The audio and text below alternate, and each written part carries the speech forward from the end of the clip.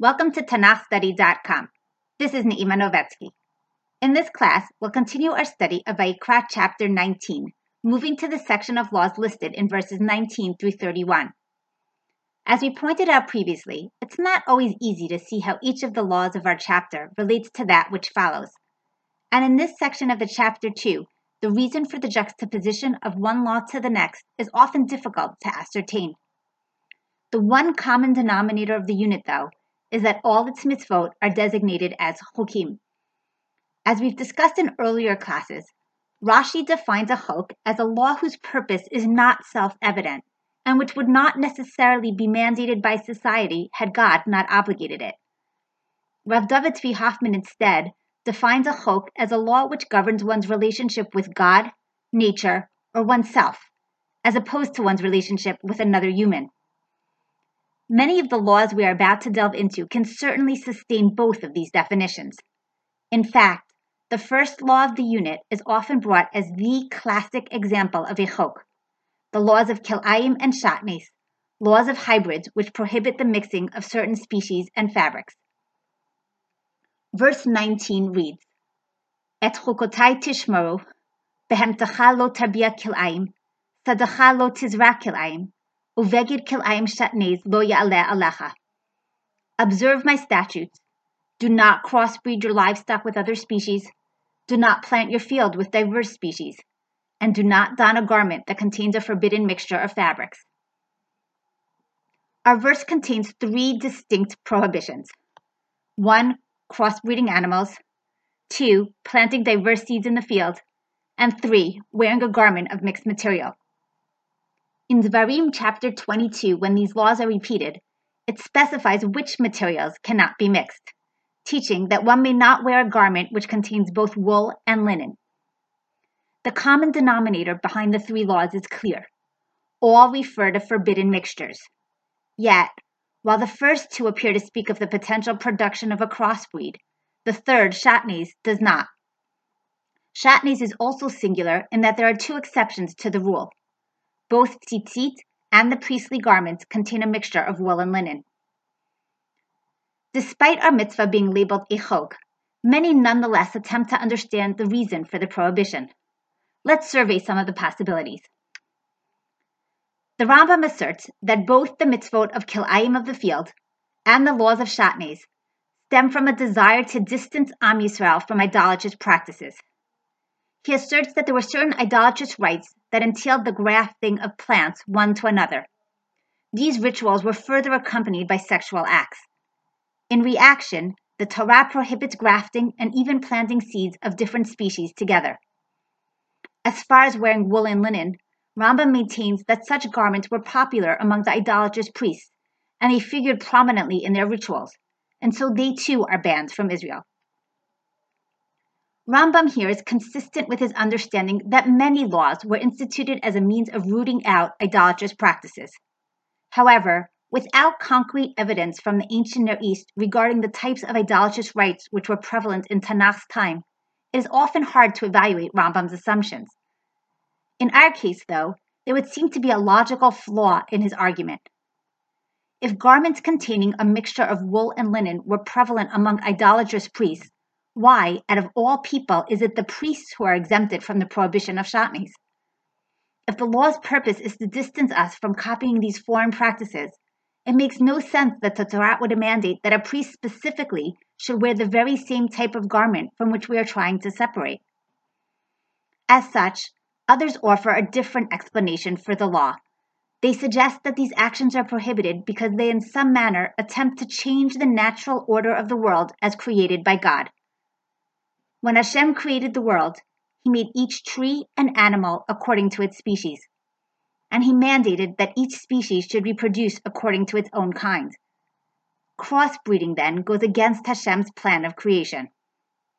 Moreover, as Rav Yosef Bechor Shor notes, it points to man's hubris, sheta'aseh atzmacha kemo borei, that you make yourself as a creator, usurping the role of God. Ramban elaborates, Ki'ilu yachshov shelo heshlim hakadosh baruch hu ba'olamo kol hatzorach. Crossbreeding expresses that man feels as if Hashem had not completed and perfected the world as was necessary. And this person feels as if he is needed to help in the world's creation, that he is needed to add new creatures and species. This understanding, though, should make us question. In Parashat Breshit, Hashem commands, Mila'u et ha'aretz v'chivshuha, fill the world and conquer it, suggesting that we are supposed to go out and control the world, to improve on Hashem's creation. We are given the ability to make technological advances, and the Torah even celebrates some of these. So we have to ask, when is becoming Hashem's partner in creation something to be lauded? And when is it a sign of hubris? Why specifically in this case should playing with nature be considered trying to one-up Hashem and usurping his role? Rabbi Yosef Bechor Shor adds one point which might be related. He notes that all crossbreeds of plants or animals are barren. They can't produce more of themselves. This, he says, is obviously against nature and hard to be viewed as an improvement in the world. One might question, how does shatnez, wearing wool and linen, fit in? Is it prohibited for the same reason, or does it have its own unique standing? Rashbam suggests that really it's simply a variation of the prohibition. He points out that wool is a product of the animal kingdom, while linen emerges from plants. And so the prohibited mixture highlights the same idea that we have been talking about, that mixing of species is not desired and goes against Hashem's creation. He does not explain, though, according to his reasoning, why an exception should be made for the priestly clothing and for tzitzit. In contrast to Rashbam, Rav Yosef Bechor Shor suggests that shatnez is not prohibited for the same reason as its kilayim of plants and animals. It's found in the same verse only due to the fact that both are prohibited mixtures. According to him, shatnez is prohibited in everyday wear specifically because it is a garment set aside for priests. This is similar to the injunction against eating fat and blood, which are prohibited because they are Hashem's portion on the altar, or the prohibition for a layman to make the incense mixture for his own personal use, since this is designated for use in the Mikdash. The common denominator in all these cases is the Havile Kimishamesh Bisharvito Shamelech Va'asur. It is as if one is making use of the scepter of the king, and it is thus prohibited. This understanding would explain the exception of tzitzit as well, for according to many commentaries, wearing tzitzit is meant to be a statement that all of Israel must strive to serve God as a kingdom of priests. So to summarize what we've seen so far, the mitzvot of kilayim and shatnez, mixing of species, have been understood as a reaction against idolatry, or inversely, a recognition of God as creator. In addition, shatnez itself might instead be instituted to ensure the kedusha and unique status of the priest and his garments. The next few verses of the chapter deal with a sexual violation, but one which is considered less severe than those discussed in chapter 18, and whose violation does not result in death. Presumably, this is the reason that it is listed separately. We'll speak about it only briefly. Verse 20. If a man lies carnally with a woman who is a slave girl pledged to be married to another man, and she is not ransomed, nor is she given her freedom, they shall be punished. They shall not be put to death because she was not free. Pasuk Chaf Aleph. He shall bring his guilt offering to Hashem to the door of the tents of meeting, a ram for a guilt offering. And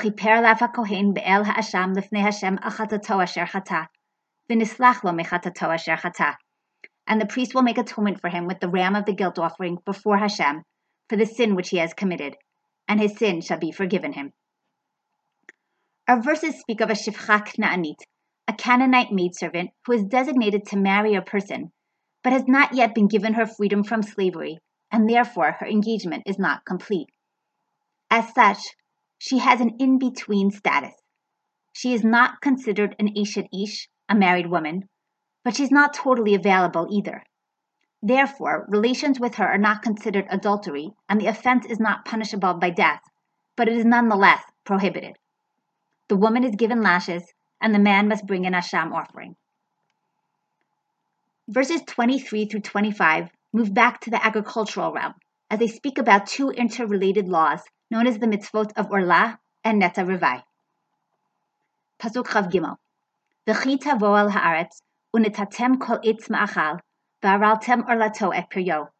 Shalosh shanim yelachem arilim lo yeachel. When you come into the land and have planted all kinds of trees for food, then you shall count their fruit as Orlah, literally uncircumcised. 3 years shall they be Orlah. It shall not be eaten. Pasuk Chav Daled. Uvashana harevi'it yeh kol piryo kodesh hilulim laHashem. But in the 4th year, all its fruit shall be holy for giving praise to Hashem. Pasuk Chav Hei. Uvashana hachamishit tochelu et piryo lohosif lachem tvuato. Ani Hashem Elokechem. And the 5th year you shall eat its fruit, that it may yield its increase to you. I am Hashem your God. These verses contain one prohibition and one positive command. The prohibition of Orlah, not to benefit from the fruit of the tree during its first 3 years, and the obligation of Neta Revai, the obligation to bring the fruit from the 4th year to Yerushalayim and to eat it there in a state of purity. Only in the tree's 5th year might one eat from the tree without any special process. This commandment is somewhat unique. We would have expected that the first fruit of the tree would be sanctified to God, like the mitzvah of bikurim, the first fruits which are all given to Hashem. Here, in contrast, these fruits are off limits totally. They are not brought to God until the 4th year, and we wonder why. What is the purpose of the initial prohibition? A second question relates to the language used by the Torah. The fruit is referred to as Orlah, a word which is mentioned 3 times in the one verse which states our prohibition. The word is often translated as uncircumcised, and in its noun form, it is used to refer to a foreskin. As such, it has a generally negative connotation, and we wonder at its usage in our verse.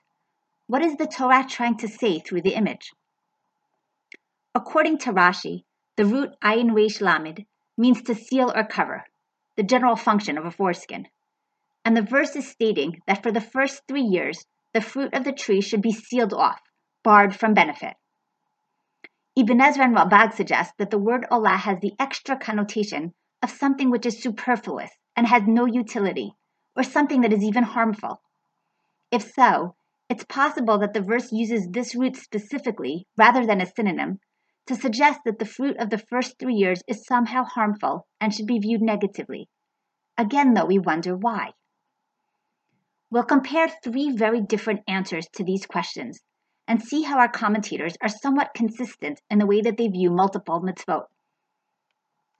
Let's start with Rambam, who not surprisingly once again suggests that our prohibition is an attempt to distance Israel from idolatrous rites. In his philosophical work, Moreh Nevuchim, he writes that idolaters would do certain magical practices in an effort to hasten the ripening of the fruit of the tree and its bearing of fruit. When the fruit emerged, they would collect it and sacrifice it to their gods. In reaction, Hashem prohibits benefiting from a tree for its first 3 years, ensuring that there is no reason to try and accelerate its bearing of fruit. And when the fruit is finally permitted, it is brought to Hashem, not to foreign gods. According to this understanding, it's possible that Hashem's promise in verse 23, that if one keeps the mitzvah, Hashem will increase the yields of the tree, is also a reaction to the idolatrous idea. The pagans tried to accelerate the bearing of fruit in the tree's initial years. Hashem says, if you don't touch the tree during those years, don't worry. I will ensure that the tree bears more fruit afterwards. You will not lose out. Rabbanit Rimon, in an article on this topic, works off the Rambam and suggests that maybe even if the practice was not idolatrous, the Torah wants to ensure that we do not attempt to accelerate the production of fruit, but to instead let the tree grow at its own pace in its own natural way. This would be similar to the explanations we offered earlier regarding the prohibition of kilayim, that certain aspects of nature should be left as is. Man need not and should not attempt to improve on Hashem's creation. Va'araltem orlato then means make sure the fruit stays uncircumcised, unfinished. Don't enhance it. Moving to another approach. Ramban, among other explanations that he offers for the mitzvah, suggests that the fruit is prohibited due to health reasons. Ve'emet hadavar od, ki hapri betchilat neti'at ha'ilanot, ma'od mezik laguf, ve'inenu tov l'ochla, kidag she'en lo kaskeset, v'hama'achalim hanesarim b'Torah himra'im gam laguf.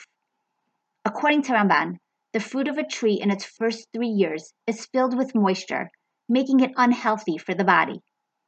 Hashem thus prohibits its consumption to ensure our physical fitness. He compares these fruits to other forbidden foods, such as fish without scales, which are similarly prohibited since they are detrimental to the body. This reading would explain why the food is called orlah. After all, it is something imperfect and unfinished that has no utility and is even harmful. The approach, though, raises an interesting question. Is it possible that laws of the Torah are simply utilitarian in nature?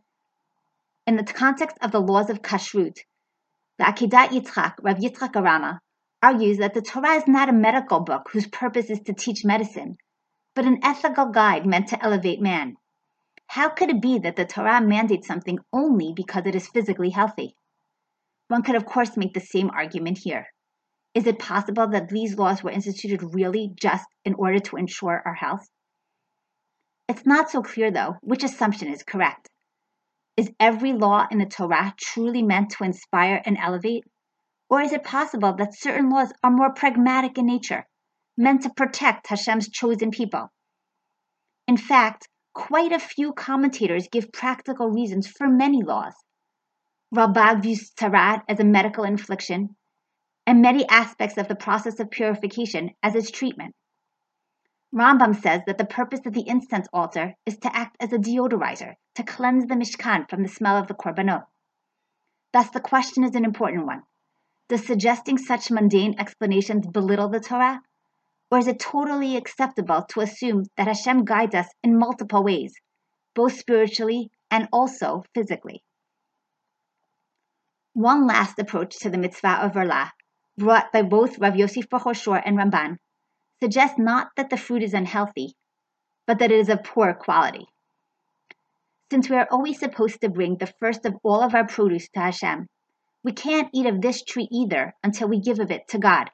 Yet, in the early years of the tree, the fruit is sparse, not tasty, and not fragrant, and thus not worthy of being offered to God.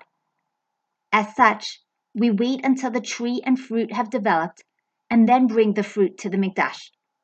Our mitzvah is much like that of bikurim, the first fruits which go to Hashem as an acknowledgement of His role as creator. It is our way of saying both thank you, and also recognizing that all belongs to Him, not us. According to this reading, the primary mitzvah of our verses is netzah, the 4th year's fruit which goes to God, while the prohibition of orlah is simply a means to that end. According to this reading too, the fruit might be called orlah, uncircumcised, because they are incomplete and unfinished. So to summarize, we have seen 3 different approaches to our verses: those who assume that the mitzvah is simply a reaction to idolatrous practices, those who think it is utilitarian in nature, meant to promote health, and those who view it as an expression of recognition of God, as preparation to give the fruit as a gift to Hashem. The different approaches reflect very different ways of viewing Hashem's Torah, making us question, need mitzvot be inherently positive in their own right and a means to actively bring us close to God, or might they be reactionary in nature, meant to distance us from idolatry? Might mitzvot be instituted for purely pragmatic reasons, or do all mitzvot need to be somewhat spiritual in nature? Moving to the second half of this unit. The next few verses of the chapter contain another string of prohibitions whose common denominator, according to many commentators, is that they are all prohibited since they are Chukkot HaGoyyim, examples of the problematic and idolatrous practices of surrounding cultures. Verse 26. Lo tochalu al hadam, lo tenachashu, velo ta'oninu. You shall not eat on the blood, neither shall you use enchantments, nor practice sorcery. The nature of the first prohibition of this verse, lo tochalu al hadam, is debated. But from context, the Rambam and others suggest that foreign people used to eat blood as part of their practice of divination and sorcery. As such, The Torah prohibits us from eating blood and mandates that we cannot eat of a sacrifice until the blood has been sprinkled on the altar. The Gemara in Masechet Sanhedrin, however, learns out multiple other laws from the verse, ignoring the context of divination and focusing solely on the 4 words, Lo tochalu al hadam. Thus, they learned that one may not eat from an animal until its breath has departed. Even if the animal has been slaughtered according to halacha, if it is still moving, one may not eat of it.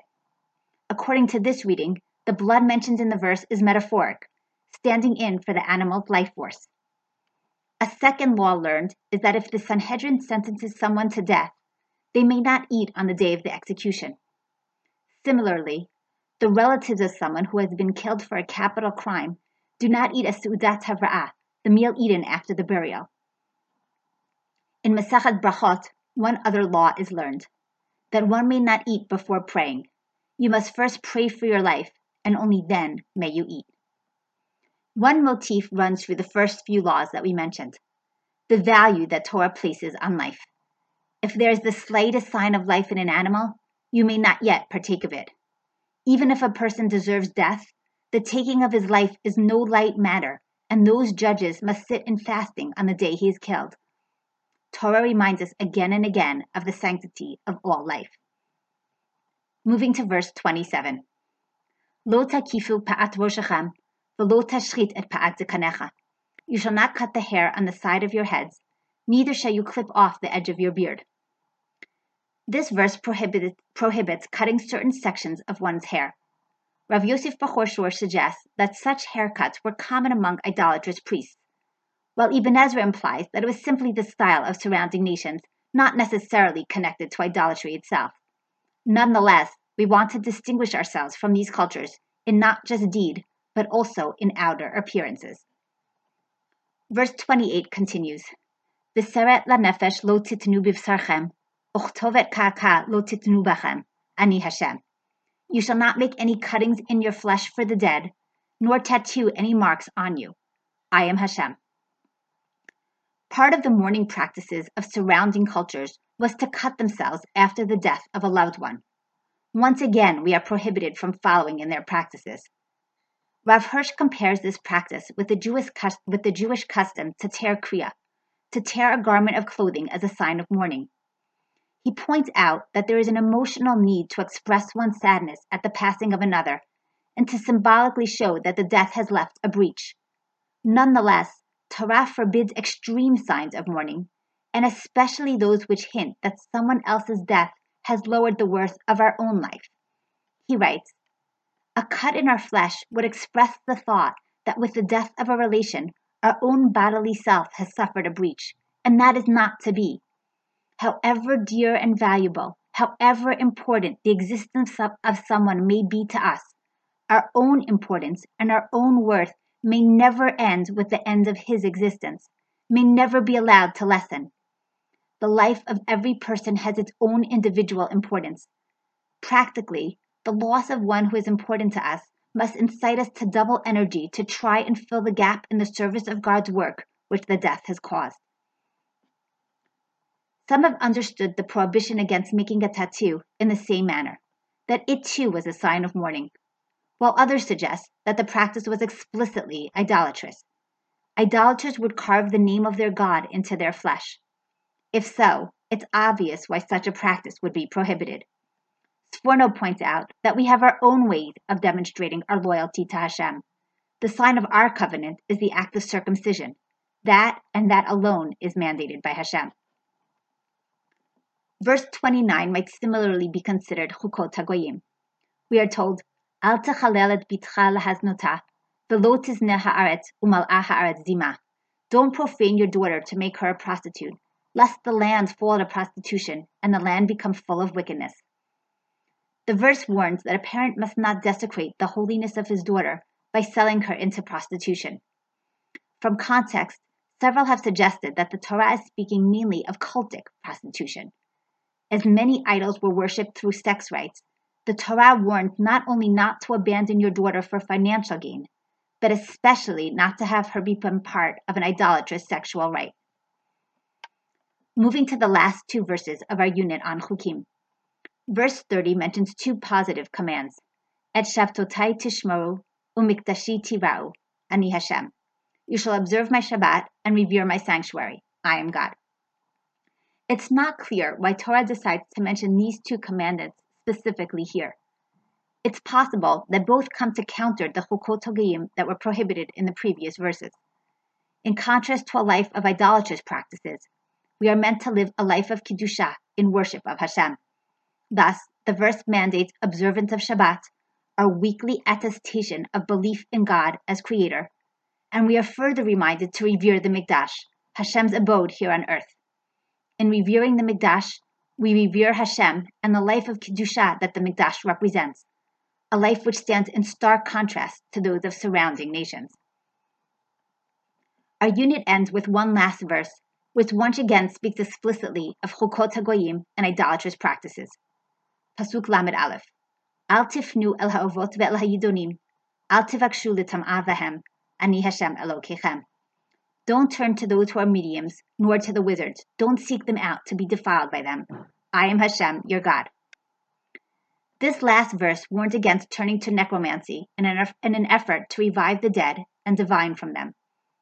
As this prohibition is discussed again in chapter 20, we'll discuss it more at length there, but just to end with one small comment here. As with many verses of our chapter, this verse too ends, I am Hashem, your God. Rashi suggests that here, the ending serves as a contrast to the rest of the verse. Hashem says, don't turn to diviners, for I, not they, am your God. Know who you are replacing with whom. So to briefly summarize what we've looked at today, we've seen many different mitzvot, from the laws of kilayim and shatnez, prohibited mixtures, to the laws of orla and neteravai, not benefiting from a tree's fruit during its initial years, to a whole slew of directives aimed against the cultural or idolatrous practices of surrounding nations. The Rambam views almost every law in this section of the chapter as being a reaction to idolatry, while others emphasize the opposite. How many of these laws are aimed at demonstrating our recognition of God as Creator. Our next class will speak briefly about the last couple of laws of chapter 19, and then turn to focus on the opening of chapter 20, discussing both the nature of the molech and magical practices such as divination and necromancy.